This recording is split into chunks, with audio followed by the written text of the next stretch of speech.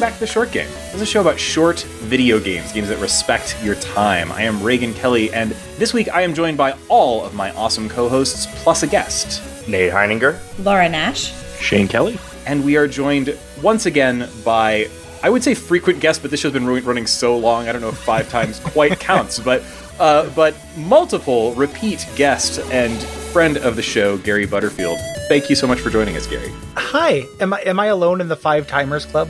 I was technically a 5-time guest, and then but you they just graduated. had me be on it. I graduated. This is how we bring in. We need more co-hosts, and once you reach 5, once you're 5, you're in. Gary's like, oh God, please no! I do so many podcasts. So well, I suppose I've got a little bit of time at like 2 a.m. on Sundays, so I guess I can add another one to the list. That's when we record. No, thank God. Thanks for having me. I appreciate it. Always fun. Yeah, it's always fun having you, and specifically I was excited to have you on for this episode because we've had you on for a Zelda game before. This week we're covering Cadence of Hyrule, or excuse me, I want to get the full title right. It's Cadence of Hyrule, Crypt of the NecroDancer featuring the Legend of Zelda. Did I get that right? Sadly, I think yes. I think that is actually the title they went with. Which is stunning. It's real weird. That had to be a branding agreement. Like, both sides couldn't agree, and they're like, fuck it, put it all in there. You think, but then they put Crypt of the NecroDancer featuring the Legend of Zelda? Like, we'll get into this, but like, that's what blows my mind from a branding perspective is like, Zelda gets second string on this. Yeah. There are more names in this title than there are genres in this game. Yeah. Technically true.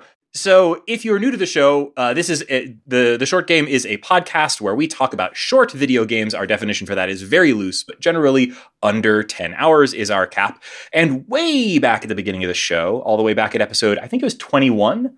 Yes, that's correct. Way back at episode 21, we talked about Crypt of the NecroDancer, which at that time was still in early access. And that was maybe the first time we did our sort of stretch or exception to our short game rule, which is that it has to be 10 hours, or if it's a roguelike, we count it, because the runs are relatively short. And so we played that way back in the day. And then we also have had Gary on several times, and the next to last time he came on the show was to talk about The Legend of Zelda: A Link Between Worlds.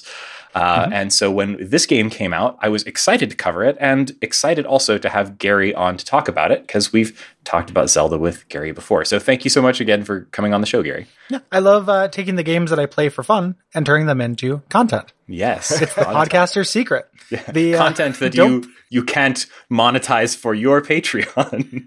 No, but it's still just, as long as every word I ever say is recorded, as long as that happens, then I can die happy. Exactly. Got to make sure it's preserved for future generations. Yeah. That's what legacy is. It is, exactly. This is unlikely to have kids. I'll have this instead. So that's a lot of pressure on the short game, but I just want to, let you know up front that this is what I'm doing instead of having kids, is this podcast. Well, me too.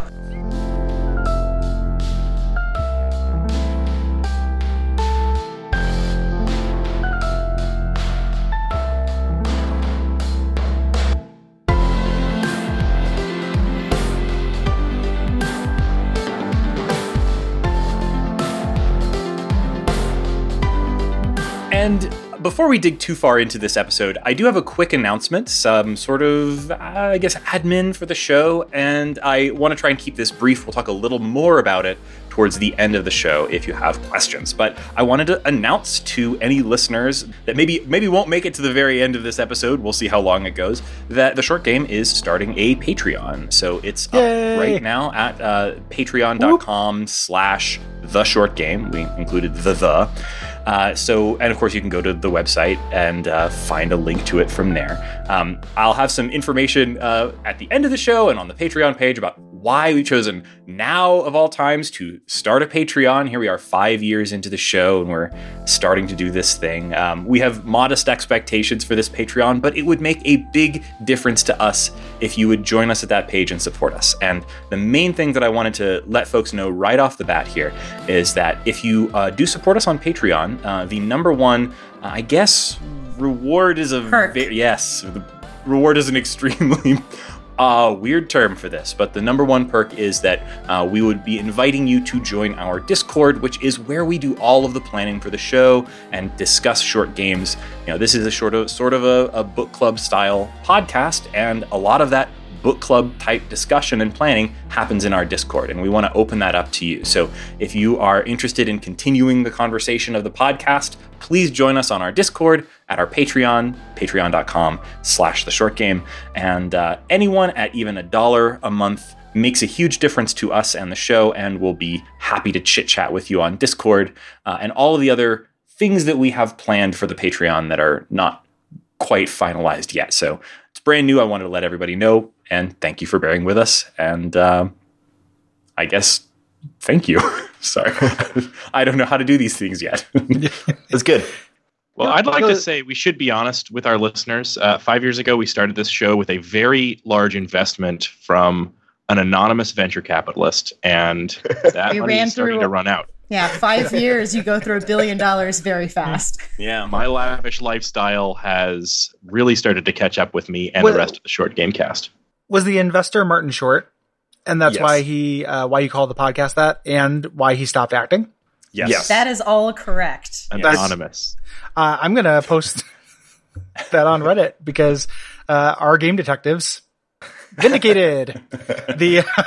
We figured it out, boys. Oh my god. I'm like, it would be awful, but also my absolute dream to be like outed for something completely spurious by like detectives on Reddit. That would be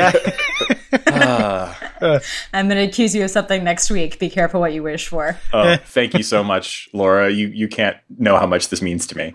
So many throwaway accounts just for this. So we are talking this week about Cadence of Hyrule. Oh god, what's the goddamn title again? Cadence of Hyrule, NecroDancer featuring Zelda, etc.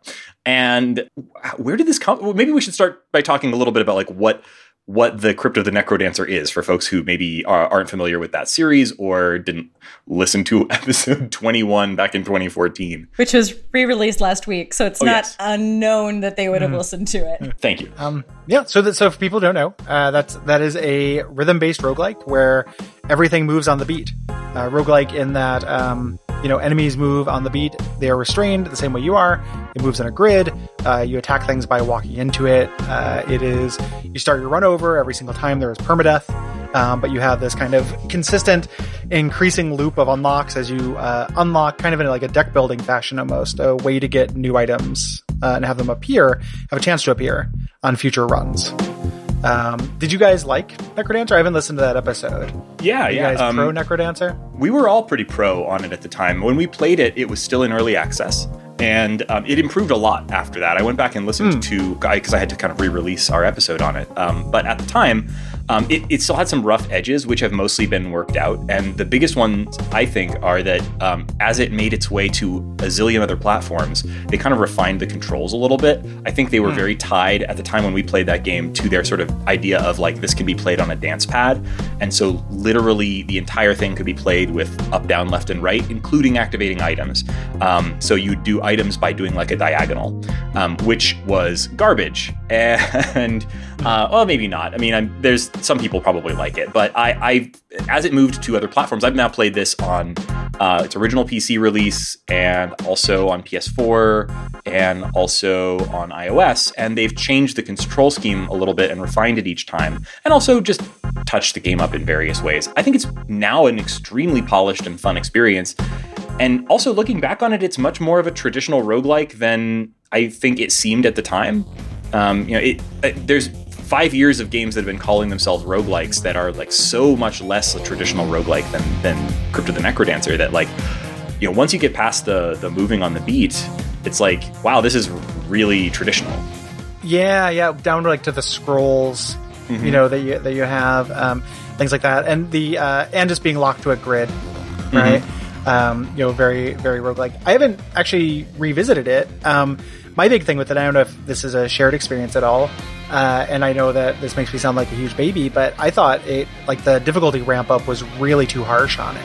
Yeah. I don't know if that's because there are 4 worlds in that, 4 biomes. It's one of the biggest things I think they improved with this game that we're going to talk about today. But there are 4 biomes, and the jump between biome 2 and 3 was just absurd. Tremendously difficult. And I was just like, well, okay, Yeah, you wait and I stop playing. It's definitely a challenging game, and you already said it, but this game gives you other things to do if something is too particularly challenging in that moment. Whereas with Crypt, it's like, well, you probably just die, so you're going to have to start entirely over. Yeah, I completely agree. And honestly, I have been playing Crypt of the NecroDancer in fits and spurts for literally 5 years, and I've never beaten it. And I mean, that sucks a bit. I absolutely agree that the original Crypt of the NecroDancer is ridiculously hard, but it does one thing that allows you to kind of mitigate that difficulty that I think is kind of rare. At least I don't see it in other roguelikes, and that is it gives you, between runs, the ability to give a lot of control over what items you will actually see in chests. And there are some items that are better than others, and you can pay to basically remove items from the loot pool. So as you grind the game, which if that's something you want to do, you grind for diamonds, and then you'll use those to add items and remove items from the loot pool to kind of streamline and customize the game. And that's actually something I really liked about it. Now I actually prefer the item system and the inventory in this game a great deal to that, but it definitely was something unique. And when I went back to the game, I was kind of refreshed about how much I liked that. Almost has like a collectible card game element to it, which scratches my particular itches. Huh. I honestly don't remember engaging with that part of its systems, and that's probably just because the last time I played I've touched it a little bit just in sort of refreshing my memory to talk about this game, but the last time I really played it was the iOS release, which I think was years ago.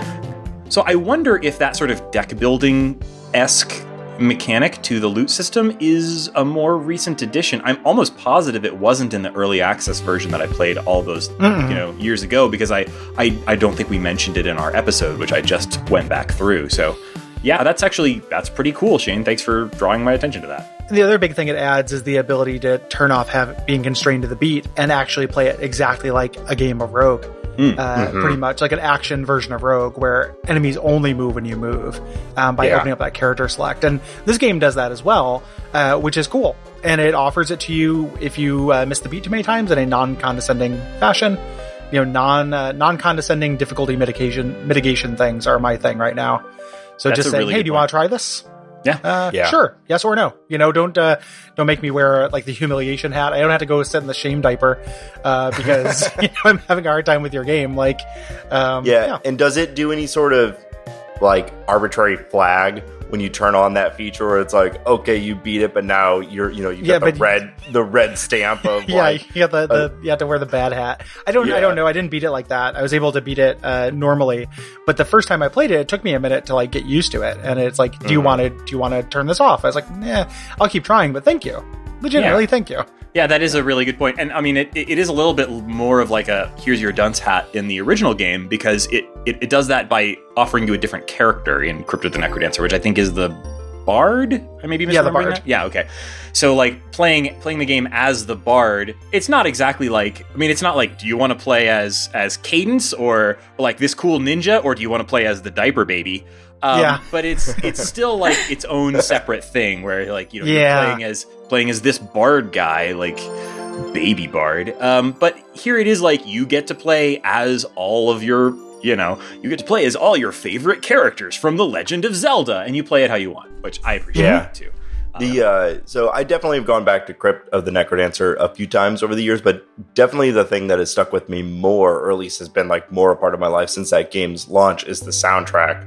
That has made its way into virtually every one of my I want to listen to something fun and good and engaging right now. It's probably going to be half of the Crypt of the NecroDancer soundtrack. Totally. Danny Baradowski. I really loved. I mean, I really love the way that this game blended some like music motifs from the Crypt of the NecroDancer into really familiar Legend of Zelda tracks. The first time I heard that this was being announced, I was overjoyed at the soundtrack potential. Like, that was what I was the most excited about, was hearing Hyrule jams in the Cadence style, and that's all I wanted was party music. And I don't think it disappointed. I don't think it disappointed at all. Yeah, it's a super good soundtrack, and I really loved listening to it. I'm looking for. There's no, as far as I know, official release of the soundtrack, and I'm not sure that's a thing that Nintendo does anymore. Like, I'm sure there's like license issues. Like, I'm sure that like Danny Baranowski can't just like put this out on his SoundCloud because it's Zelda music. He didn't write the music. Yeah, he arranged it. Exactly. So I'm not really sure what the situation is for an official release, but I'm sure there's going to be ways to listen to this soundtrack, and it does rule.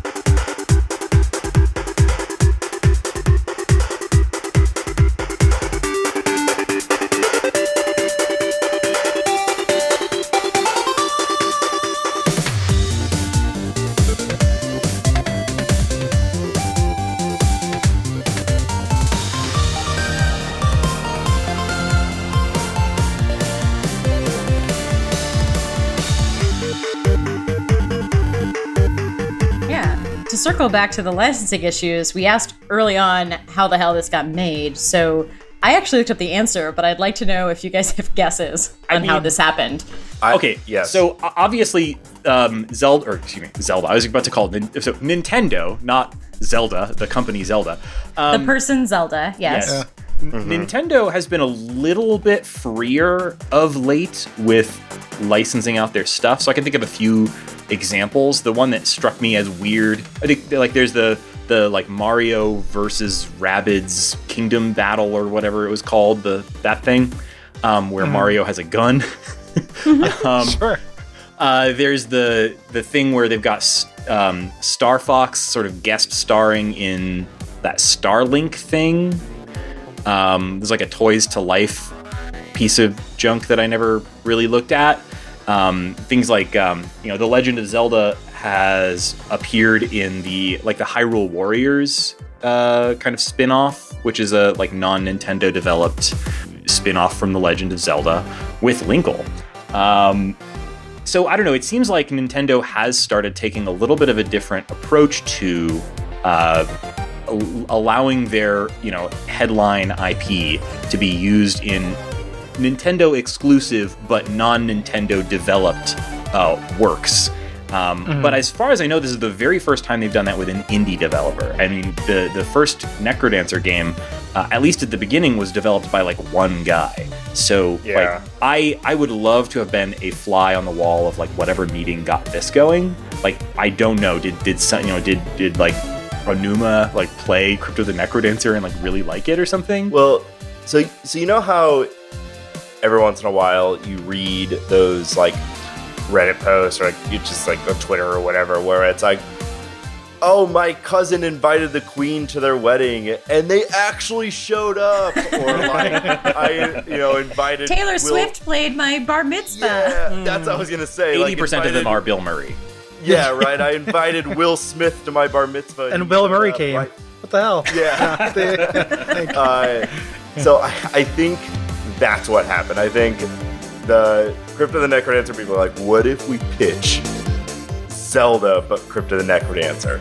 And Nintendo was like, yes. And then all of a sudden, here we are, and it's done. I think that's the only thing that makes sense to me. I like your story, but add about 7 steps that involve lawyers, and there I think we're at it. Laura, you said you'd done some research on this, and I actually tried to look into this and couldn't find anything that was very specific. What did you find about that?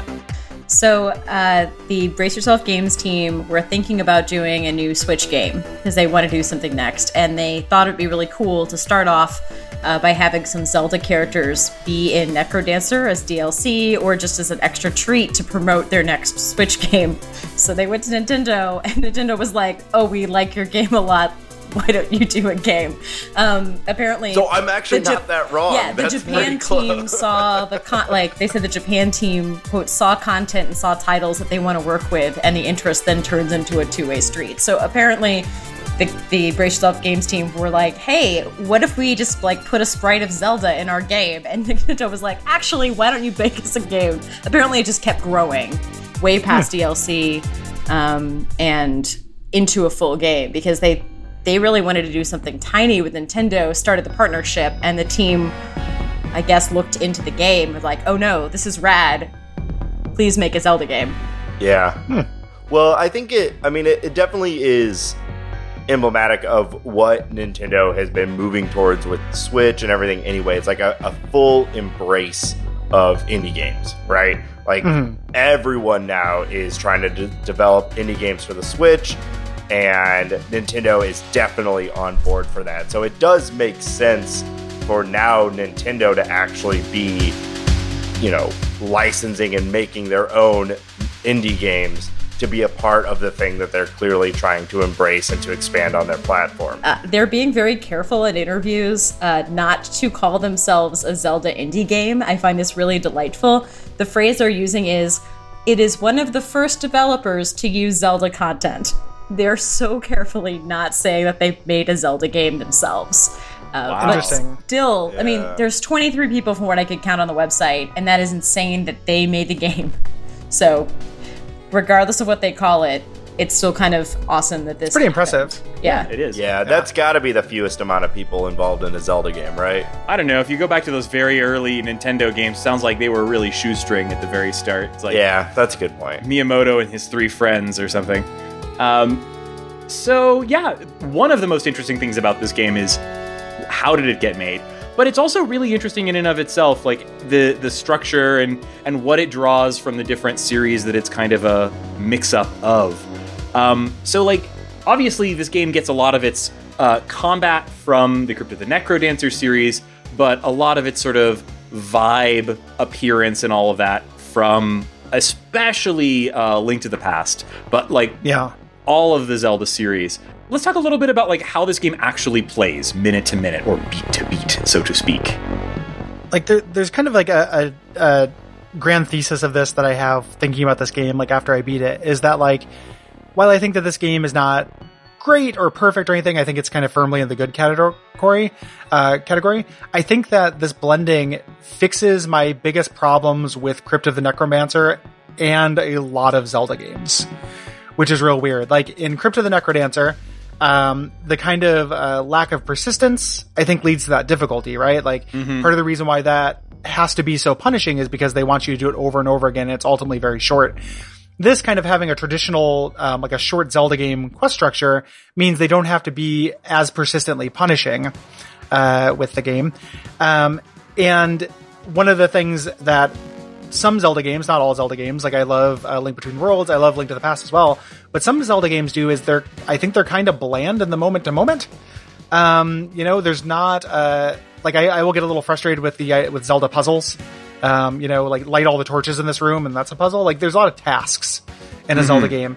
And in Cadence of Hyrule, you are consistently engaged. Like I don't actually think the puzzles are very good, but by adding that beat and making the combat something that is very tactical and very intentional, they keep you engaged in a way that a lot of Zelda games don't for me. Or do not feel quite like deep enough, I guess. If that makes sense. I 100% agree about the sort of engagement. Like the thing that I sometimes have a trouble with some Zelda games. Oh, sorry to cut you off. The biggest thing is it shuts up. Oh. Which Zelda games don't do anymore. Now they're all, like Twilight Princess is the big offender for that and Skyward Sword, but like modern Zelda games constantly shoving lore down your face. This game is very sparse with its words, and I think that's great. Not to mention literally telling you to stop playing and go for a walk. Yeah. Like it knows, hey, just play this in small doses and we're going to engage you and be fun and actiony the whole time. You're not going to have to sit here and listen to people's backstories. Absolutely. Yeah. Please continue. Sorry. No problem. The action of the game is so engaging. Like some Zelda games, the combat really does sort of feel like, okay, I just want to like square up with the enemy so my sword is pointed in the right direction and hit it and then back off and do that repeatedly until it dies. And that can be really fun if they design around it well, but it's not always, particularly not if sometimes the boss encounters are particularly good, but the like minute to minute like fighting against guards or whatever is not particularly good, or sometimes it's the reverse. But yeah, you do sort of have those times where it's like not quite what you'd want. Where this is like 100% of the time fighting even like the most basic, like I guess they're bokoblins, which by the way are the like a reskin of my 100% favorite sprite in all of video games. You can't see, but I'm holding this up because I have a NecroDancer pin that I usually keep on one of my jackets and happens to be sitting here on my desk, and it's of the sprite of the dancing skeleton from Crypt of the NecroDancer, which maybe is the best sprite of all time, the jazz hand skeleton. And they've reskinned that as the bokoblins in this, and I was glad to see them returned, but also a little bit sad that my friends the skeletons were not in this.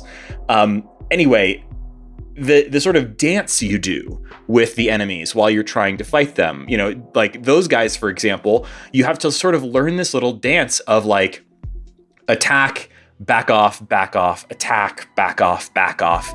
And doing that, particularly with a crowd of enemies, can feel like this totally little improvisational dance move that you have to pull off.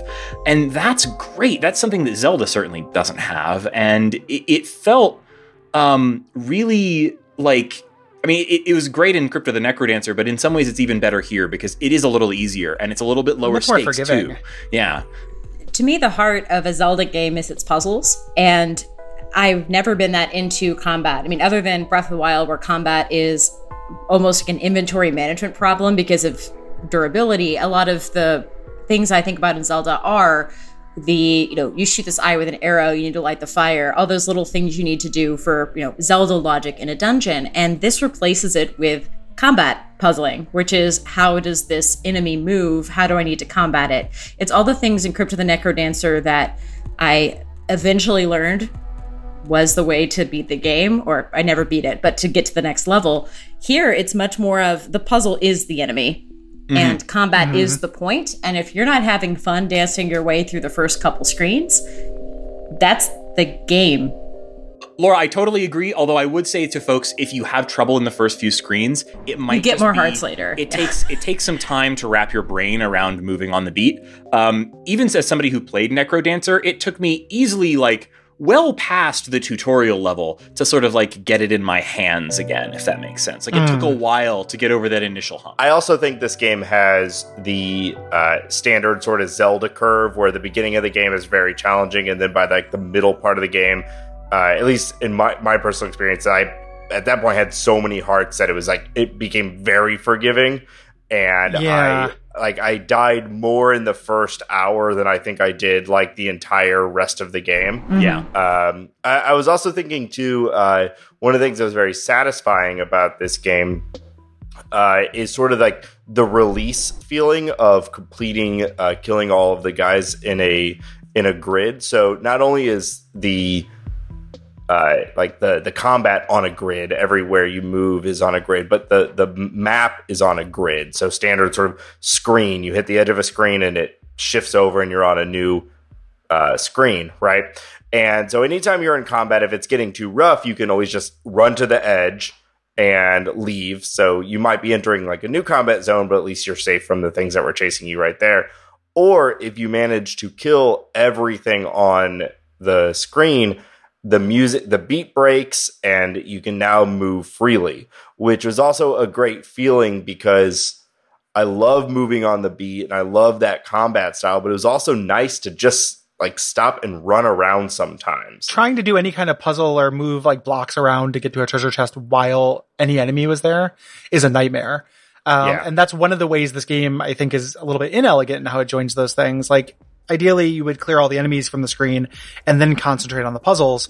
But let's say, your little mini map says there's a treasure chest here you didn't get. You maybe didn't have the item. You just want to pop in and grab that chest. Trying to move the blocks around on the beat doesn't work. So having that relief and that freedom is really nice. And it makes me think of another really kind of genius thing this game does with that music is how it adds more instruments and texture to the music the longer your combo string is. So when you get hit and break your combo, it also calms down. And that, I think, has an effect of hey, cool it and survive. maybe now it's time to like start considering your actions. Like it breaks your flow state using the music as well to get you kind of back making active decision making instead of just kind of working on your reflexes, which I think is super cool. It's very persuasive. Yeah, it's really easy to catch a wave of just like, just always trying to attack, or it's a game that makes you want to play fast and aggressive, but the reality is like the better strategy is to play slow and methodical. When you can keep up those streaks, and there are items that reward it and such, like there's enhancements for your weapons and stuff if that's the way you play. But once the streak's over, once you break that flow state, like the game actually does a lot to signal you, like now it's time to chill.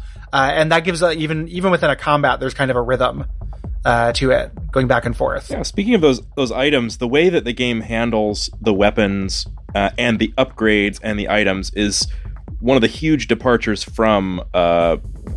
Really, honestly, any of the games that it has as antecedents. I can't remember a game in the Zelda series that handles the items in this way. But you're collecting these diamonds, and every time you die, you have one shop that takes the diamonds.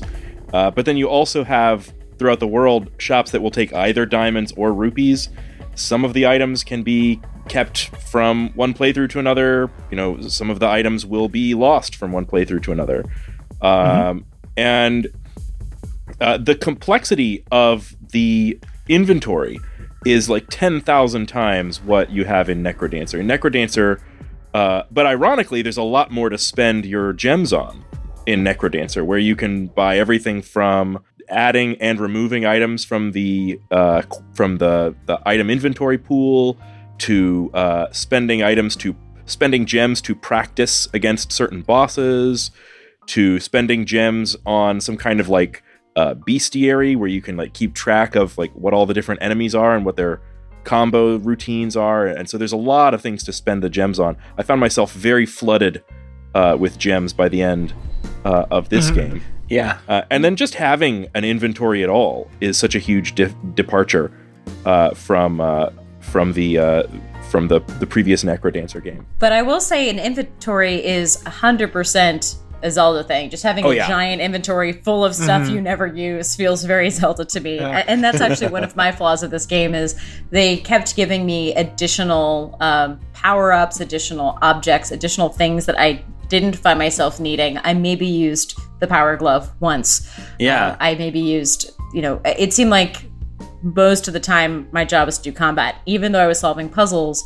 It's not a bad thing. I would have gone through the game faster was I using the Deku Leaf when I got it, but instead I just it would throw me off rhythm to use objects, so I found myself never using them. And it's made that way. Almost everything is optional in it. Like, it's really a weird game where like the basis of what you need to play the game is weapons. That's really it, and a shovel. And you'll find shovels, you'll trip over them. Like, enemies drop them really frequently. All the things that you can buy with diamonds when you die are very easy to find. Like, if you don't buy a torch, the first or second enemy will drop one. It's almost perfunctory. And then every other item, rather than, are sometimes required for optional kind of collectibles or to get other items, but they're almost all optional to completing the game. Like, I didn't fill out my inventory screen on this. I got a lot of the stuff. I didn't get all of it, though. And you don't need it. It's real weird how you can go through this game and not really use the power glove, or not really use the Deku Leaf, or not really use the bow. The hook shot. Hook shot, yeah. There's like one place in the game where it's damn mandatory. And some of the most useful items are things that you absolutely would not think that would be useful. Probably the most useful item is the drum. Which allows you to never use the drum one time. Yeah, never use the drum. I mean, the drum allows you to basically hop in place and maintain your combo. And so if you're having any trouble with fighting enemies at all, you can just hop in place and allow them to come to you. Never got the drum.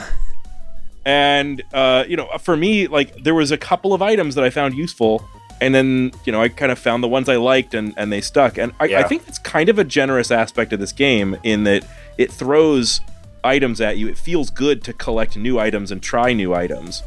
But the one thing I'll say as a knock against this game is that if you're going to have a Zelda game and you're going to be throwing this many items at me and having me explore around, and you don't have a Master Sword in the game. What are you doing?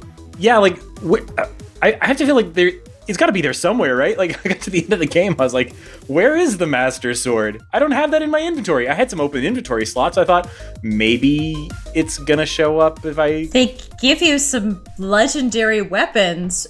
Yeah, there is like a big time sword that you get right before the castle. And I was like, just call this the Master Sword. Yeah, right. I do love that they made some parts of your inventory permanent. And obviously that's a Zelda thing. That's Zelda having an influence on the like total reset every time nature of NecroDancer. But like the thing that frustrated me the most about Crypt of the NecroDancer was that I was good with some weapons and I was bad with others. And I couldn't just pick like, okay, I'm just gonna use the spear all the time in Crypt of the NecroDancer. I just had to hope that I could find a decent spear in the first floor or two.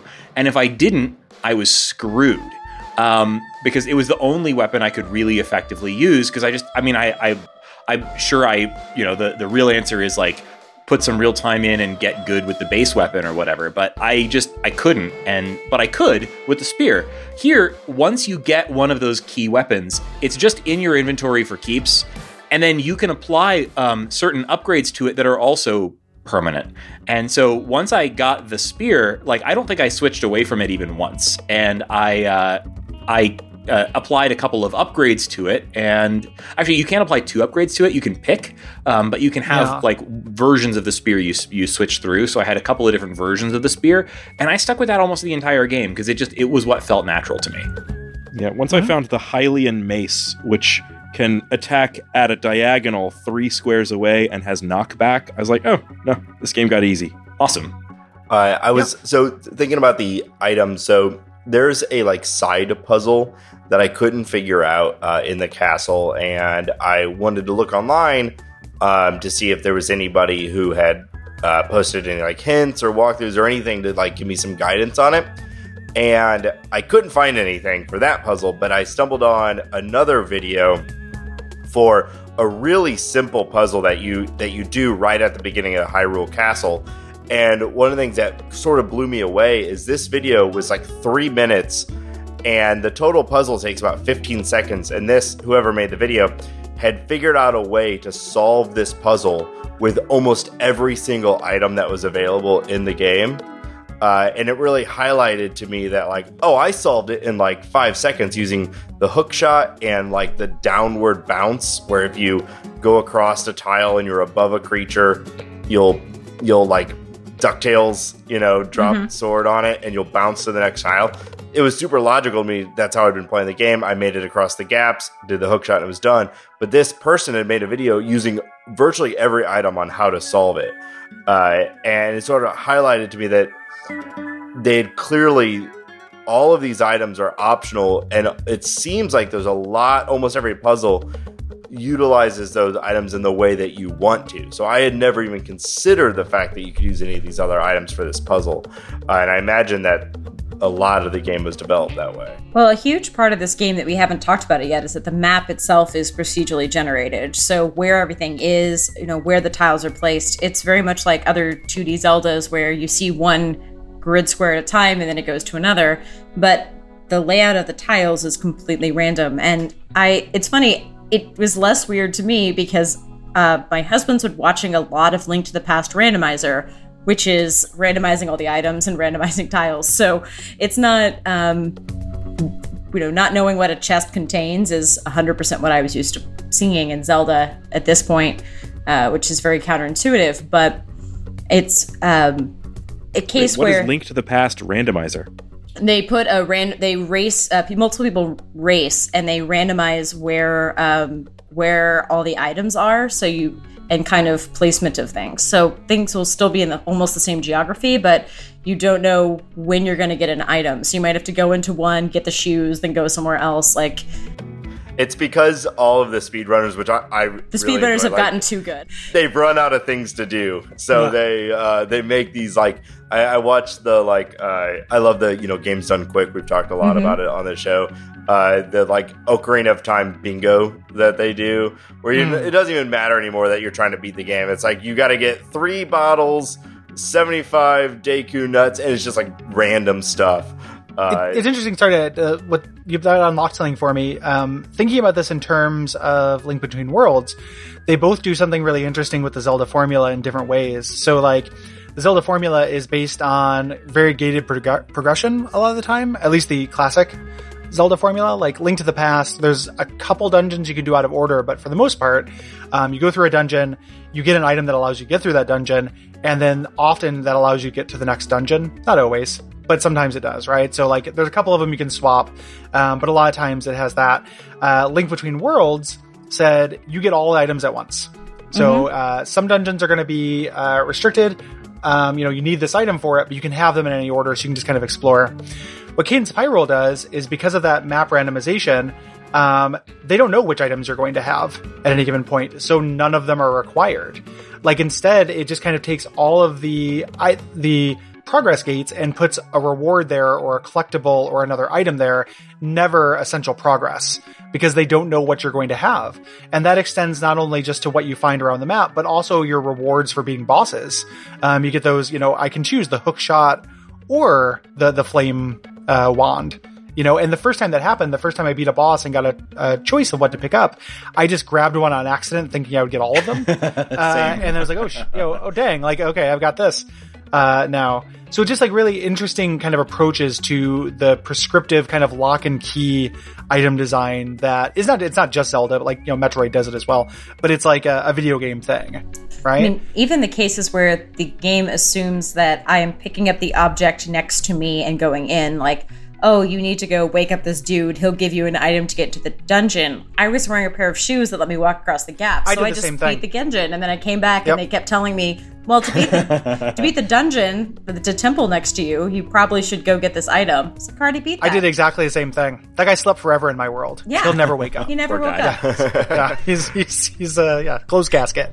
Yeah. That's so funny. I beat the whole game without exploring a full about quarter of the map because of how everything lined up. Just the top right of my map there was no reason for me to go there, at least from a story perspective. I went after beating the game just to see what was up there. It was just a random set of grids that I had not decided to go to. In a way, I kind of like the idea that Cadence has dropped into the Legend of Zelda world, and all of the rules are set up one way, but it's nah, fuck your rules, and it's you can just ignore all the items, and she's just here to get out, man. She's just moving through.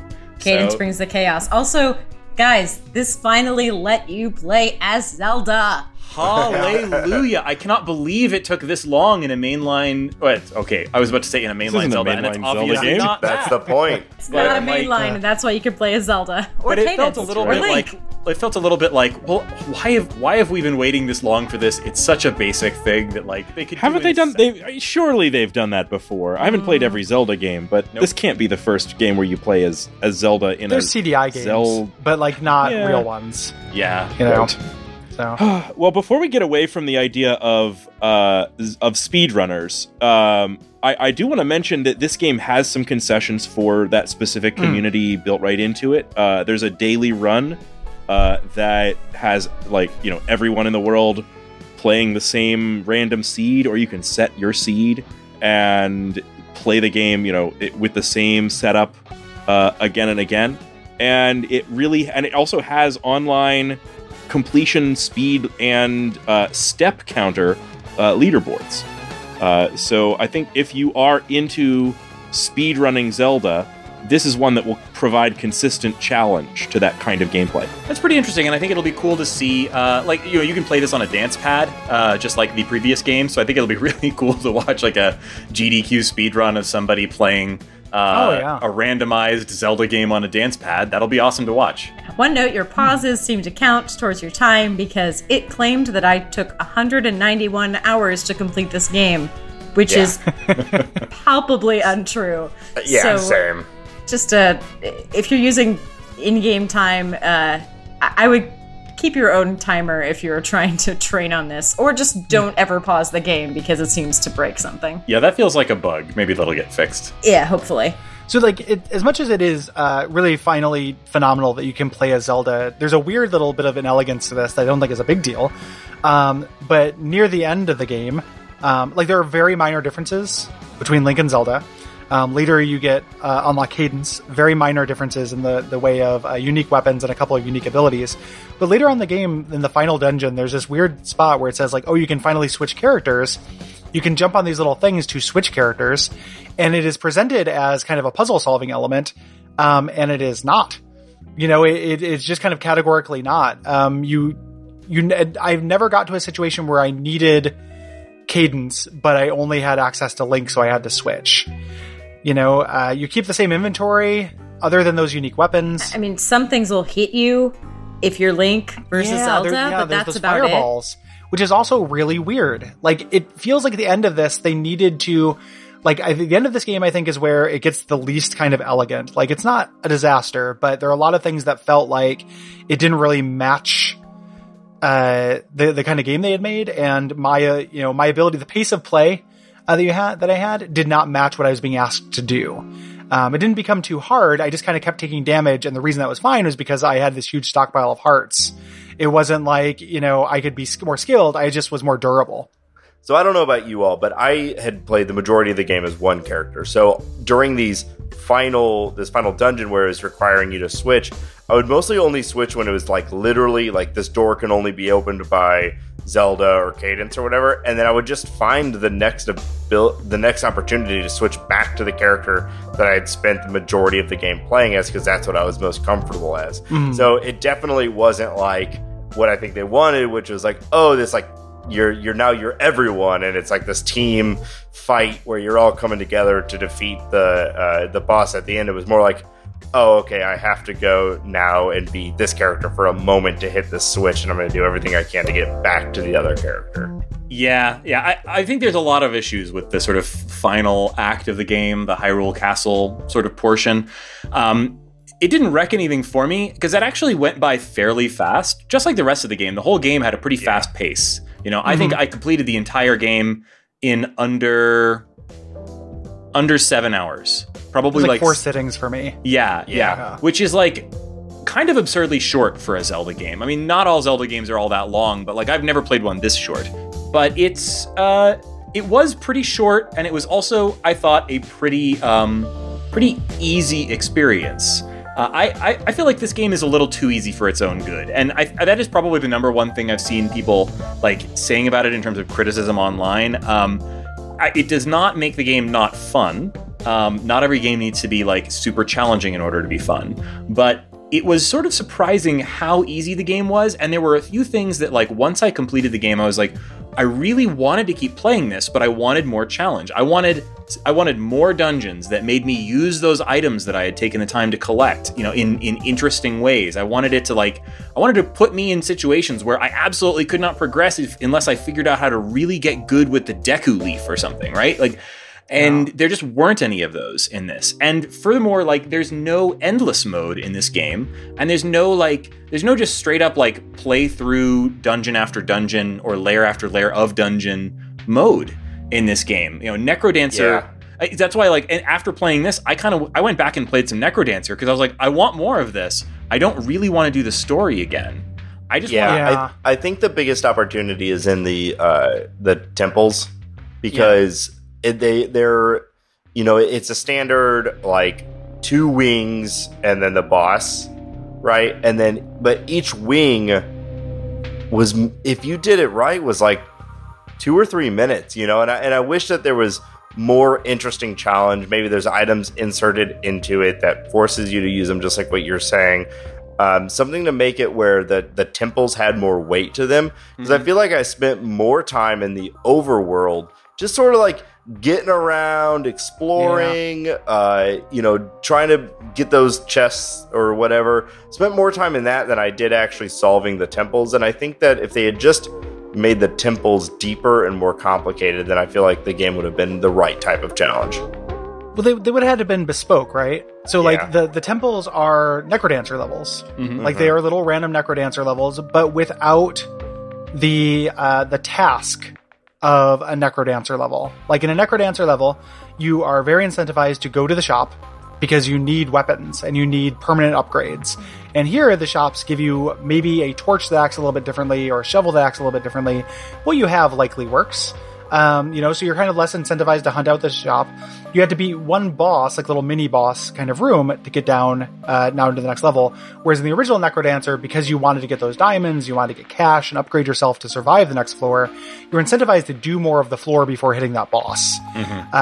So it's like the NecroDancer level structure, but without the NecroDancer impetus to fully explore them. And it doesn't totally work. Like, they're really quick. And then once you actually get to the final boss, like, I don't know about you guys, but I was really missing the kind of clever musical gimmicks of the NecroDancer bosses as a music guy. Yeah, like there was no King Konga in this, where they have King the Konga's the rests so good. in that are, it's genius. That is that's a great boss. And you're right. All of these, the other thing about the bosses here is that, like, this is maybe a small thing, but, like, the way this game is designed, it really, if you're doing a lot of exploration on the overworld, which is the game, so you're going to, you're getting a lot of hearts. And you get a lot of bottles. I think I ended the game with 4 of them. And it's very cheap to fill those bottles with health potions, which, unlike in other Zelda games, get used automatically when you die. Yeah. So I could only find one bottle. I opened up the whole gourd, every chest, one bottle. That sucks. You missed some shops because they're always there. No, I went in every shop because I poured the whole board and my shops didn't have bottles in them. Weird. I wonder if that's a randomizing thing. I never had a bottle I could buy. That's weird. Interesting. Once. No wonder I thought the end of the game was so hard. Yeah. Because I could only get one health potion. If it makes you feel better, Laura, I didn't use health potions until the castle. If you go into a boss with, say, 2 or 3 health potions, you basically can ignore all of the boss mechanics and just sort of stand in one place stabbing if you really want, because it's just eventually going to die. Like, it was... I thought that kind of took away from the game for me a little bit, because, like, I don't mind a game that has sort of, like, opt-in difficulty, but if you have an item that's like a health item, right, and it automatically fires off when you get low on health, like, that just totally disincentivizes, like, cautious or careful play. And so I would get into those boss encounters, and even if the bosses had been as clever and challenging as the ones in NecroDancer, I think I probably wouldn't have... I may not even have noticed, because it really incentivizes you to just, like, stand and stab, which is so weird for this game. Or bomb chews. I don't know if you guys figured that... I didn't use a lot of those. Yeah, if you just throw bomb chews at any boss, they'll melt, like, pretty instantly. Like, it's weird. It's an imperfect marriage between those two things, because I think if the bosses... without this health pool, you would die too much in the overworld to getting overwhelmed because you're constantly being moved forward on the beat, and it would be frustrating. With this health pool, it makes the bosses kind of trivial, and when they did the end boss, they kind of made it about movement instead of just pure combat, because I feel like they maybe knew that they didn't want you just to be able to stand there and tank it, and that's also doesn't totally work. So again, none of it's horrible, but you're right. There is something with the difficulty tuning. I just wonder if it's something that the game, I always hesitate to say, like, a developer couldn't fix a problem, but I think some of these problems are inherent of the marriage of these two genres. Yeah. Like taking, those very essential things about Zelda and the essential things about NecroDancer, and getting rid of some of those things in order to make them fit. Yeah. Kind of lends itself to this. Yeah, I found myself wanting at least some of the objects to be used in puzzles. I wish that perhaps some of the RNG was reduced in, for example, that if you got an item before a special location and then you were forced to use it. Because I found myself wanting not just more puzzle elements, but it seemed like they were reduced to my least favorite puzzle parts of Zelda, which are like moving block puzzles, because those are the only ones that didn't require any special tools. I don't find moving blocks puzzles fun in Zelda, and I love Zelda puzzles. So it was disappointing that they had to go to me, the least creative thing, where when I think about my most memorable Zelda dungeons, I think about getting a special tool you use once, and it is fantastic. I mean, hell, I even like Twilight Princess when you get the spinning disc and you can just fly around it. Totally dumb, astonishingly fun in that one dungeon. If inventory is going to be full, I want the inventory to be used. Or just call them collectibles and call them Easter eggs, because by the end of the game, that's what I treated them as. Oh, cool, I got a Deku Leaf. It's a reference. I like Deku Leaves. Moving on. Yeah. It just was a little bit disappointing that they were neither collectibles nor requirements. The way to do that would be to de-emphasize the roguelike elements. Yes. But I feel like, in their mind, it's like, well, if this doesn't have roguelike, like, we're losing too much NecroDancer DNA, we're losing that replay, which is because this game is kind of short. Like, there's all these competing factors that when they butt up against each other, create these, like, minor, like, non-critical, but still a little bit irksome flaws that I think stop this from being, like, great. Yeah. You know? I think there's, the part of the problem is that NecroDancer has, like, a couple of knobs it knows it has to let you opt into additional difficulty. I think probably very intelligently they knew that they were going to get an audience that wasn't their NecroDancer audience for this, and they wanted to make it easy enough for a casual Zelda player to enjoy, which is smart and absolutely the right way to go. But the ways that they let you opt into additional difficulty in NecroDancer, which are pretty much the same things they opt into here, is like they give you an option where it's like, okay, if you miss a beat, you die, which is like, no one really wants to play like that. That's a stunt for streamers or something. Like, that's not an actual thing that any reasonable person wants to play like. And then also this game lets you opt into additional difficulty by letting you there's the daily mode where if you die once, you that's what I'm Iron Man. Yeah, the sort of Iron Man mode where you sort of reset the whole game when you die. So it's still letting you use like health items and things like that. But if you are not cautious and you die, you have to start over from scratch, which is another roguelike thing. And neither of those feels compatible with the way that I would want to play this game. I got to the end of this game and I was like, I want a harder version of this, but neither of those harder versions feel like what I want, if that makes sense. I actually got to the end of this game, and in the final dungeon, there's that kind of long period where you're hitting, more levels than you've hit in any previous dungeon, and then it spits you out back pretty much where you started, except it's, I guess, the future. Classic Zelda moment. I guess it's the future now. Yeah. Did you expect there to be another set of dungeons that were like the dark versions of it? I did, and I was really disappointed that there weren't. I totally did. But even more so, I thought, because that area allows you to kind of loop your way through that same set of levels, if you want to. Like, you can loop your way through that same set of floors, and they re-randomize, which is kind of cool. But I thought, oh, well, if I just go back in there, I can play the endless mode that I, up until this point, assumed that this game would give me at some point, but it did not. So yeah, I think this game has some room for updates. The original NecroDancer was a really consistently updated game over a period of many years. They were still adding features to this. Well, I mean, if it was an early access game, so there was that whole length of time where they were consistently updating it with response from their community. And then even for years after its official release, there were new things cropping up in the original NecroDancer game. And I would be surprised if they don't do at least some of that here, and I'd be overjoyed if it addressed some of this by giving you a little bit of ways to play this game in a way that's harder, maybe adding something like the endless mode that Shane was expecting. I would love to see that stuff make its way into this game. As it is, I don't think this lands the difficulty, and that's probably my number one complaint about the game. I had a lovely fun time playing, even through the final dungeons that have some issues. I had a lovely fun time playing through this game, enjoying the music, enjoying the sort of danciness of the combat, but I did get to the end of it and think, oh, wait, was that it? It's slight. And I mean, this is the short game. I don't usually say that about games that I complete shortly. If you have 4 health potion bottles, the game is probably a lot easier. Yeah, Laura is sitting here like, what are all of you talking about? This game was so challenging.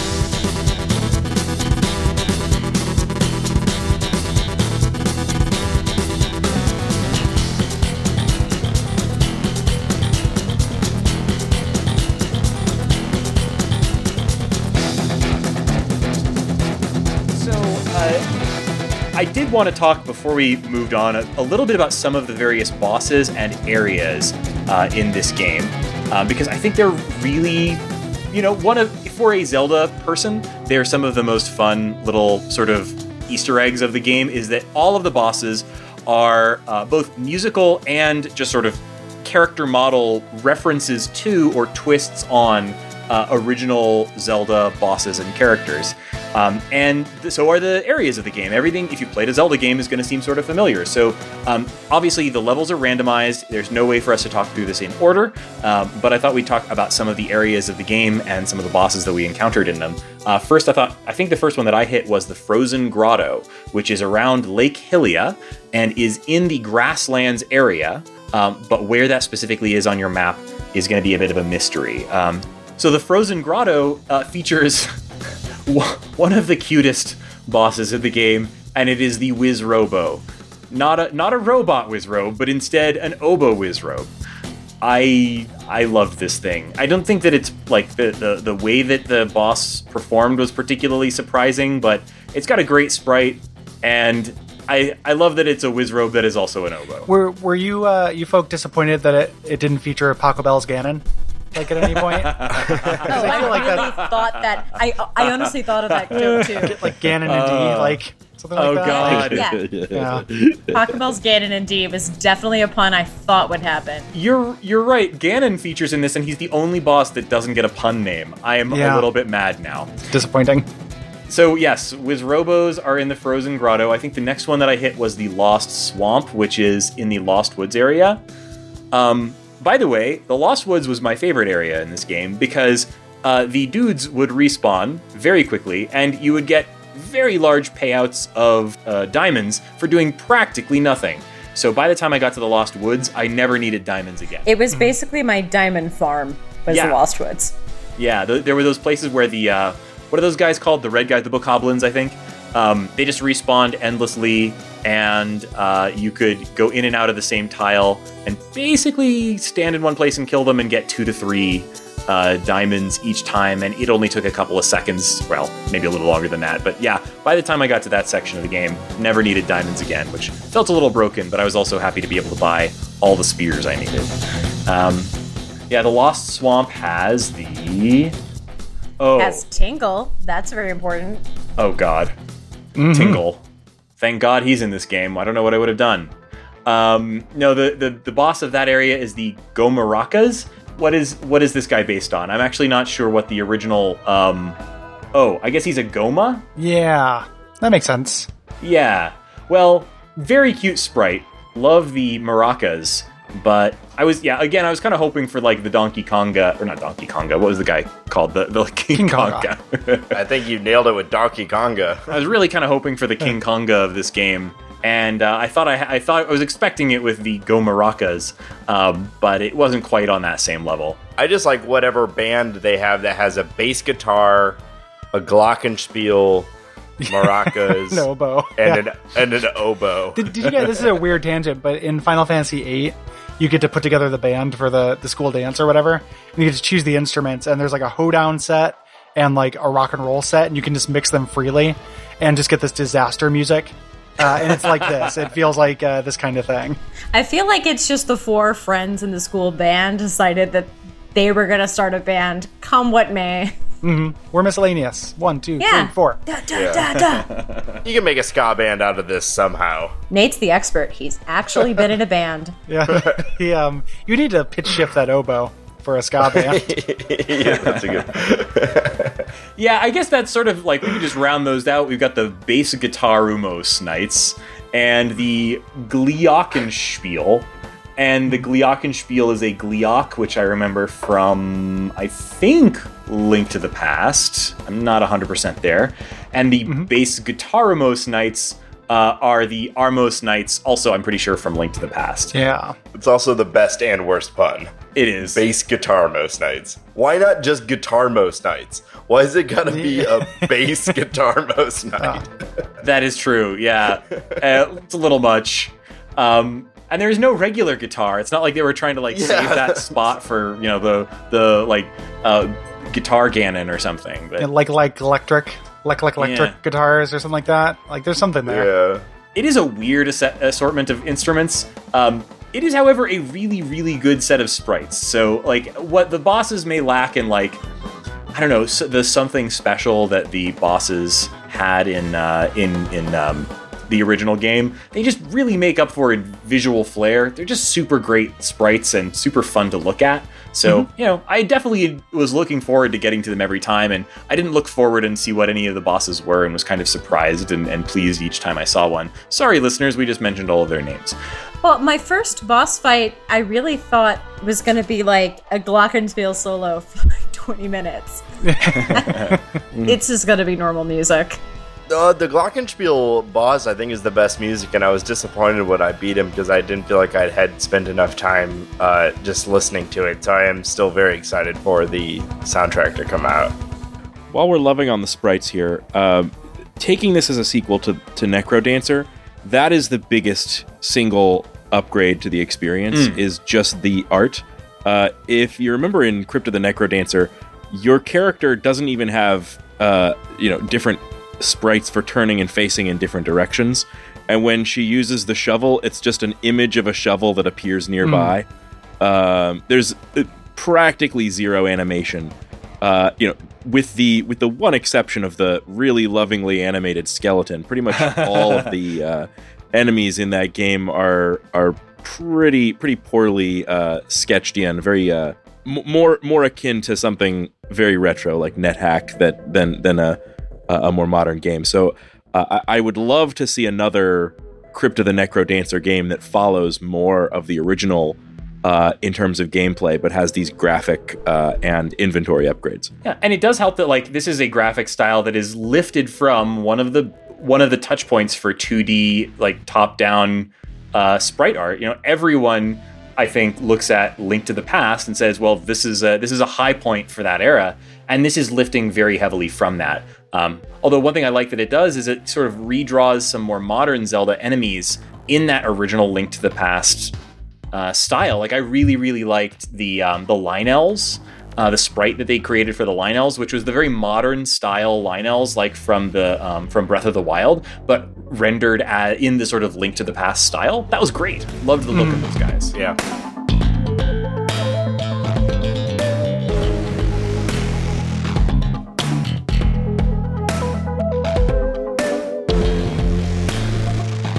So overall, I know we've had some gripes with some of the elements of this game, but I don't want that to deter folks from giving this a try. It is such a sort of breezy, fun experience that while there's, I think, some missed opportunities, I think that's the problems with this game for me mostly fall under the sort of missed opportunities camp and not with the like showstoppers or things that made me, curse at the game or what have you. So it really is a really charming experience that I would absolutely recommend people give a try. And I mean, also, I think a really perfect game for the Switch. I didn't mention this earlier because I didn't think of it, but now I'm going to, so apologies if this is a bit of a sidetrack. With games like NecroDancer and this, the Switch is a really perfect platform for them because of predictable audio latency. I have a problem with games like this on my personal setup in my living room because I have a soundbar that in every way rocks except that it has about a quarter of a second of audio latency. And you wouldn't expect that to be a big deal, and most of the time it isn't, but on any rhythm game, it's basically unplayable unless there's some kind of complicated way to sort of calibrate it. Fortunately, this game does give you calibration settings, but even those, I had a really hard time playing this on my TV setup. And you might find the same if you're trying to play it with things like wireless headphones, because those often introduce a lot of latency and you're going to miss beats. It just will happen. Even TV speakers often have this problem.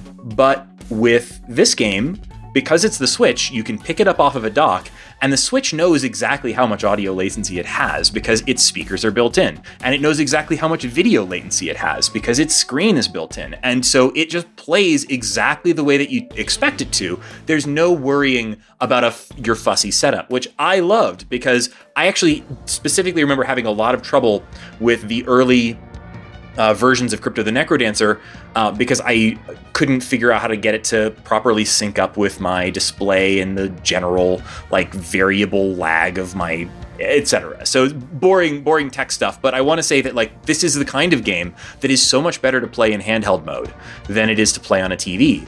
And so it was really nice to have that option on a game like this. Sorry, that was a bit of a sidetrack, but what I was trying to get at there was that I think this is a really worthwhile game to pick up and try, and I think it's a great game for the Switch. So if you are on the fence about it, yes, it's a fairly easy experience. Yes, it's fairly short. For me, mostly that's a positive. It's got some missed opportunities, but I still 100% recommend people check this out, particularly if you like either of the games that it's drawing from. Yeah, especially in short doses. Like, I played this a lot in transport, and on the Switch, with headphones in, it will make a bus ride fly by. Mm-hmm. And think about whether you want to like encourage this kind of thing or not. Mm-hmm. Right? So like this is one of those things where you're voting with your dollars. Like it's not a cheap game for the Link. Yeah. $25 I think is the standard price. Right? And I hate factoring in money per hour. Like I think that's a silly way to look at games. I don't do it. At the same time, like it's not cheap. At the same time though, I want not only do I want these guys to be able to do a sequel to this or take on another Nintendo overlay, right? Like I would love Cadence of Mushroom Kingdom or something like that. Oh man, like, I think that'd be really would cool. Be something. Not only do I want that, but I also want Nintendo to feel like, hey, we can be a little less stingy with this stuff. Let's stop being Nintendo about this, aka the weird cops of the video game world, and maybe just chill out a little bit and let people fuck around with these IPs. Sorry, swearing. I don't know. We're good. Can't remember if I can. Yeah. Believe me, please. But let people mess around with this kind of stuff and foster that kind of creativity and do these experiments. You know, like I felt really good giving these people money just because it's like I want to see more stuff like this, even though I didn't absolutely fall in love with this. I just liked it. You know? Yeah, for sure. And I've been sitting here trying to think of like, so I definitely want this Crypt of the NecroDancer people to make other games, even if it's another one of these or Mario or whatever. But I was trying to think of other pairings that would also be like a really interesting if Nintendo went out and like got this other indie game. I'm thinking like a Mario Firewatch. You know, like, what's it like to be Fire Flower Watch? Yeah, nice. Good lord, nice. And I think that what you're hitting on, Gary, is a great point. Is that we're often talking, the world that we live in is indie games, and we're often talking about supporting indie developers and whatnot. But this is that weird mesh of the two, and supporting indie developers is fantastic, and that's a big part of what we talk about. But there's also something that's very satisfying or very worthwhile about supporting major companies' support of indie developers as well, if that makes sense. And I think this game, the opportunities we talk about is like how this game could have been great, but it doesn't make it not good. And I had a very fun time with this game, and I'm certain that this soundtrack is going to be something that I'm going to carry with me forever. It's going to slot right in with my other Crypt of the NecroDancer soundtrack. I am very excited about this soundtrack. So I think this game is fantastic and worth your time and worth your money for a lot of reasons. You're here. You're here. So, longtime listeners of the short game will know that we have a segment here at the end we like to call What's Making You Happy This Week. Gary, you'll probably never guess what that segment is about based on the title alone. So I will start with Laura. Laura, what's making you happy this week? So I just moved into our apartment, and I have finally got something I've wanted for years, which is a projector. And it's not fully set up. We don't have our screen up, but we have just been testing it by projecting over our bed and watching Good Omens and Deadwood and briefly playing Breath of the Wild on it. And it is glorious. It's something, not having a TV in a small apartment is great on its own because there's not a lot of space and there's just not a lot of headspace. You want a full-time TV there. But we watch so much media that having something the size of me on the wall that is bright and glorious even midday is making me so happy. And it's a meta one because I'm really excited to play games on it, but like also just upgrading. We've had a really, really bad TV for so long that getting rid of it and just buying what I've always wanted is making me very happy. That's super cool. Congratulations on your new apartment, by the way, Laura. And for listeners, Laura has just completed her move to New York City. So, hit her up with your suggestions about cool stuff to do in the Big Apple. Yeah, we need friends. I mean, that would be creepy if you just email me out of the blue. But if you have meetups or things that are in the gaming community, I'm definitely looking for stuff to attend. Awesome. Yeah. What's making me happy this week is a bit gaming related. I bought Bloodstained, or I pre-ordered Bloodstained, but like an idiot, I pre-ordered it on the Switch, right? So that showed up, and I mean, I know that, like... Don't pre-order anything? I know. And also, it was part of the discourse. Like, I should have known, but I kind of was like, oh, it's just a frame rate thing, right? Like, I can live with 30 FPS or whatever. No big deal. I'm just going to be playing this on my Switch. That's where I want to play it. But, the discourse got to me, and eventually I was like, oh, maybe I just need to wait for these developers to put some love on the Switch version and improve it a little bit. So I decided... I don't understand. What is the issue with Bloodstained? Well, I mean, it's mostly performance related, but also like really big downgrades to the texture quality. So it's like 30 FPS instead of 60. I mean, it's all the kind of thing that people complain about. The kind of thing that I don't often worry about, particularly for something I'm probably going to be playing mostly handheld, but, they're going to update it. Maybe we'll just wait for the updates to happen because I'm not playing it for the show or on a timetable or anything, right? But I thought, well, while I'm waiting, I've never actually played Symphony of the Night. I've played bits of it. Yeah, I know, right? But so that's what's making me happy this week is that I've got a copy of Symphony of the Night. I'm playing it on my PlayStation on a CRT, which is a nice experience, let me tell you. And it's so good. I mean, I've played some of the later ones, the handheld Castlevanias that were also part of that sort of lineage, but I've never played this one. And I guess relevant to this show, I think the thing that was most surprising to me about it, I was aware there was a quote unquote like second castle or like the inverted castle or whatever. But I'd been playing for about 5 hours when I hit credits on this game. And I was like, what the hell? Like, I thought this game was much longer than that. Well, of course it is. There's the whole second castle. But like, if I hadn't known that, like if I'd been playing this in 1997 or whenever it came out, I would have been like, wow, that was the shortest game I've ever played. Hey, if you're looking for a short game, and you don't mind pretending that the back half of the game doesn't exist, Castlevania Symphony of the Night absolutely fits in this show's wheelhouse and could absolutely be considered a short game. Now I'm into the second castle portion of it, and I'm also getting my ass kicked by every weird knight in there, but it's a really good game, guys. I mean, I know this is like late to the party and extremely obvious, but that's making me happy is to finally go back and really give that game a try. That's awesome. What's making me happy this week, I actually kind of owe to you, Gary. Aw. You got the basket I sent. Yes, Gary, thank you. The fruit was delicious. No, in this case, so I happened to sign up for a certain zine. Gary has made this zine called Gary. What's the name of the zine? So I have to disclaim that it's on hiatus at the very least now. Just yes. Lest everyone rush I should also have said. to give it to me. But you guys missed out. I made a zine that called, short game bump. You got to look out sometimes. Cassette Goblin. Cassette Goblin.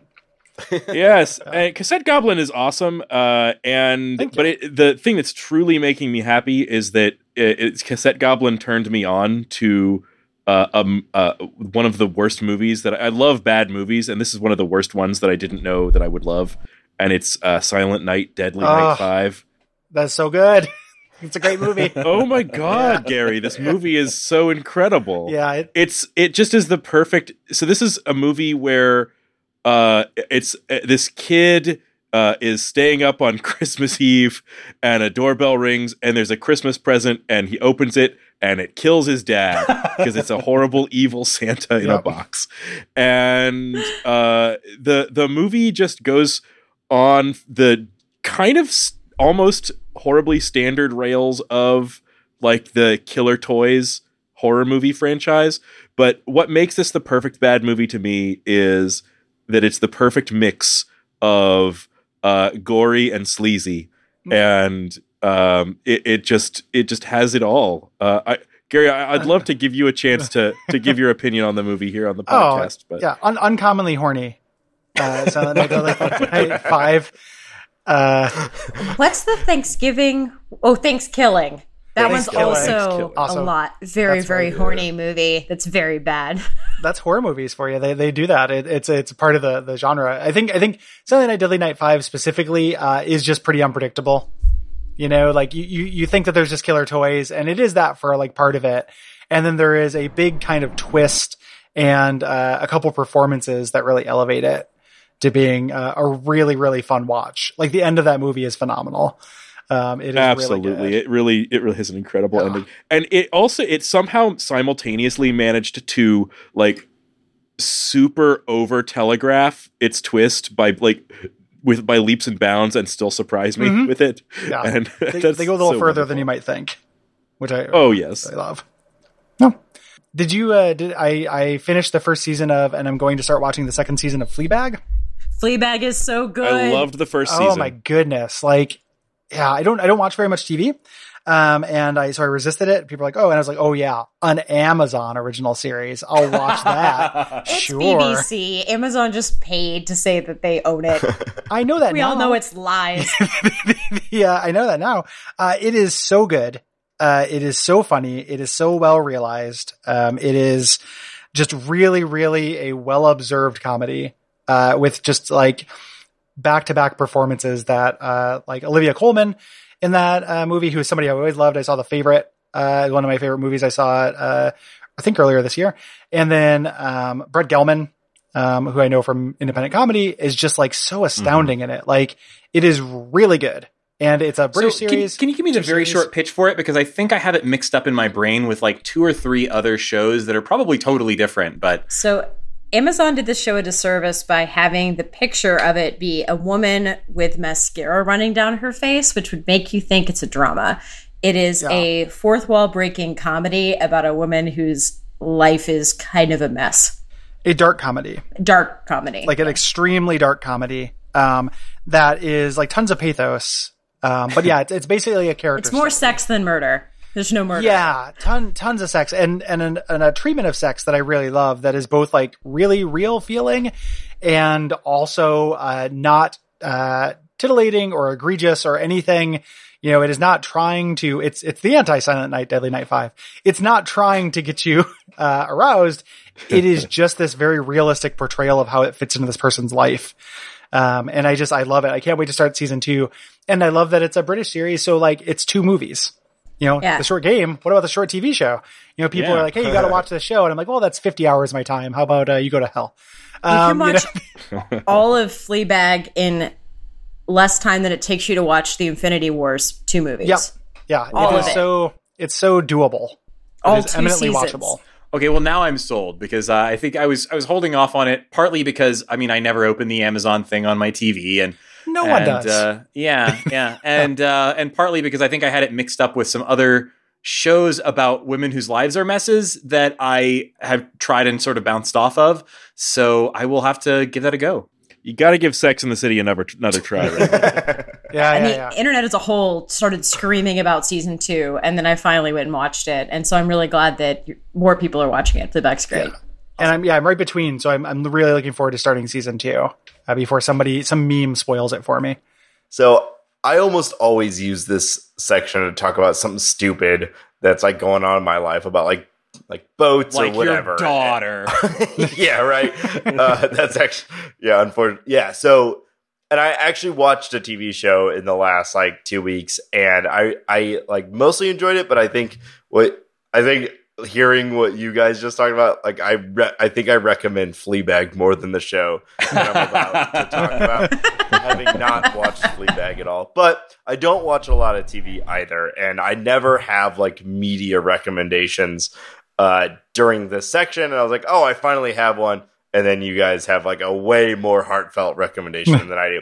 But I did watch with Molly the first season of a show called Killing Eve over the last like week or so.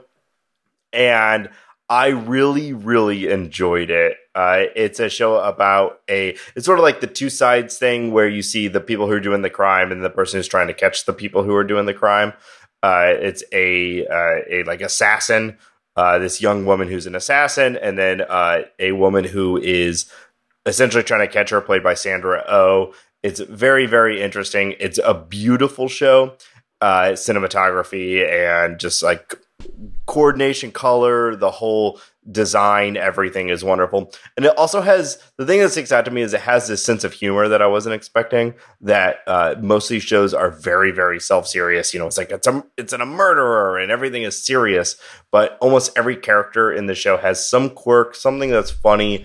Every side character, every interaction has something that is like, oh, that's kind of silly, kind of strange, kind of abstract, kind of weird, that adds an element to the show that I was not expecting, that actually made it worthwhile to me to watch, and not just like another drama that is focused on murder. So I recommend it. That show is written and showrun by Phoebe Waller-Bridge, who is the star and showrunner and writer of Fleabag. That's crazy. And also is the voice of Cadence in Cadence of Hyrule. So it all connects. Yeah, it all connects. connects. Crazy. No, this is the Phoebe Waller-Bridge memorial. Okay. She's not dead. She's not dead. I had no idea. That is LOL, got him. that is so headshot. Laura, I saw it. So this whole time I was talking, I could see Laura just I was like, waiting I can't wait. to jump in, and I had no idea what it was going to be. That is bonkers to me. So I recommend the show. Just getting ready at some point to start the second season. It's not like my favorite show I've watched, but it's definitely worthwhile and a really interesting take on the like good guy, bad guy, both sides sort of thing. Yeah, that show really does rule. I guess we'll be starting our like spin-off, like Phoebe Waller-Briggs, did I get the name right? Fan cast here as our first Patreon goal. So that'll be a thing. But yes. All right. So thank you, Gary, so much for joining us on the show. I always really enjoy having you on. If folks listening to this want to check out other episodes where Gary has come on, he's been a fairly frequent guest on the show. We talked with him about Legend of Zelda, Link Between Worlds. The last time you were on was West of Loathing, which was a absolutely great episode and fun game. We talked with you about The Walking Dead. The Walking Dead. Yep. And we've even had an interview with you when we were still trying to figure out what the show was all about. I was like, maybe we just interview people I like. And we did an episode where you just came on and talked about how you produce your own podcasts, which was, I thought, a great talk. And folks can go back and check that out in the feed if they're so inclined and don't mind our terrible microphones back then. Thanks. And if folks haven't checked out all of the stuff that you do, I imagine there's a large overlap between our two, listenerships. But if folks haven't checked out the stuff that you do, where can they find you online? At duckfeed.tv, where we do entirely too many shows. There are a lot of them. Something for everyone. So check that out. The flagship one is Watch Out for Fireballs. That is a much longer. This is about short games and tends to be reasonable length episodes. And then that show is like, 4.5 hours. Whatever. They're very long. We're in that model of things. And if people haven't heard of it, don't listen to that network or anything, or if they do listen to it and they want to check it out, we're throwing our first festival. Yeah, I'm so excited. I'm so sorry I can't make it, but I'm excited for you guys. It's across country. I totally get it. Duck Fest, right? Duck Fest. Yeah. First annual. So it is going to be a total blast. I think that's in Portland, Oregon on August 31st, and duckfeed.tv/duckfest is where you get ticket information. That is so exciting. I don't know how to properly set this up, but I want to tell folks that like one of my favorite podcasts ever is Abject Suffering, but it's also so strange that it's hard to introduce people to. So I wondered if you could give folks a very brief pitch for it, whatever you would pitch folks, because I love that show so much, but every time I've tried to recommend it to somebody, they've been baffled and confused. It is a comedy podcast that uses a different bad game every episode as like a prompt. So that's basically how I think about it. Like we talk about the game, sometimes some games are more interesting than others, but generally we just kind of follow our id, and see kind of what happens. So there's lots of just jokes. And it's got a running mythology now. We're getting weirder and insular as the network continues, and like we start feeling secure, so we don't have to like treat things like somebody might be new to it. So there's lots of like running jokes and such. This is why I have a hard time recommending it to people, Gary. It's very weird now. I recently re-listened to one because somebody, I never listened to my own shows, but somebody brought something up and made me think about it. I think a good kind of fun place to start, or a good first episode is about 6 months ago, we did an episode on Willow, games. I love Willow. That is a good one. Yeah. And that is a fun episode of that show. So I can confirm at least one of them is fun. I was going to recommend, originally I think it was a premium only episode, but I think it's on the regular feed now. The one on 50 Cent Blood in the Sand. Oh, yeah. We put that out as a regular one. And that's really fun because that game is wild. Yeah. And also good. And when a game is actually good and has a reputation for being bad, those tend to be fun episodes because it's, on the face of it, it's about 50 Cent killing, hundreds and hundreds and hundreds of terrorists to get back his crystal encrusted skull that he got as payment for a concert. We all know the story of 50 Cent. Okay? Oh, totally. Yeah. Autobiographical. But also it's a really fun game.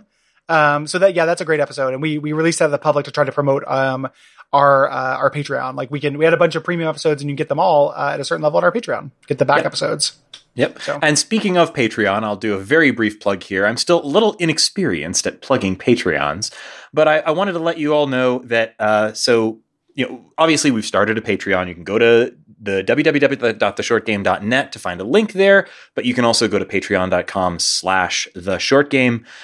We are really wanting to expand the types of games that we can cover.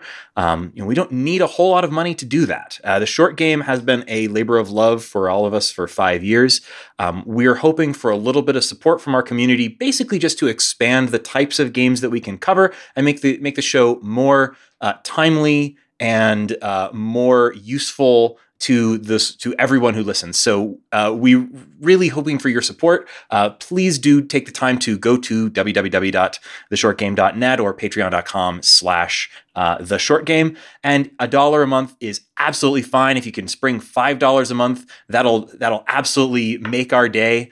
And we really hope to hear from you on our Discord, which is going to be where we're going to be conversing with our patrons and planning future episodes, doing polls, talking in more depth about the games as we're playing them rather than saving all of our thoughts for the episode. So please join us there, and we can't wait to talk to you on the Discord if you decide to back our Patreon. Thank you so much.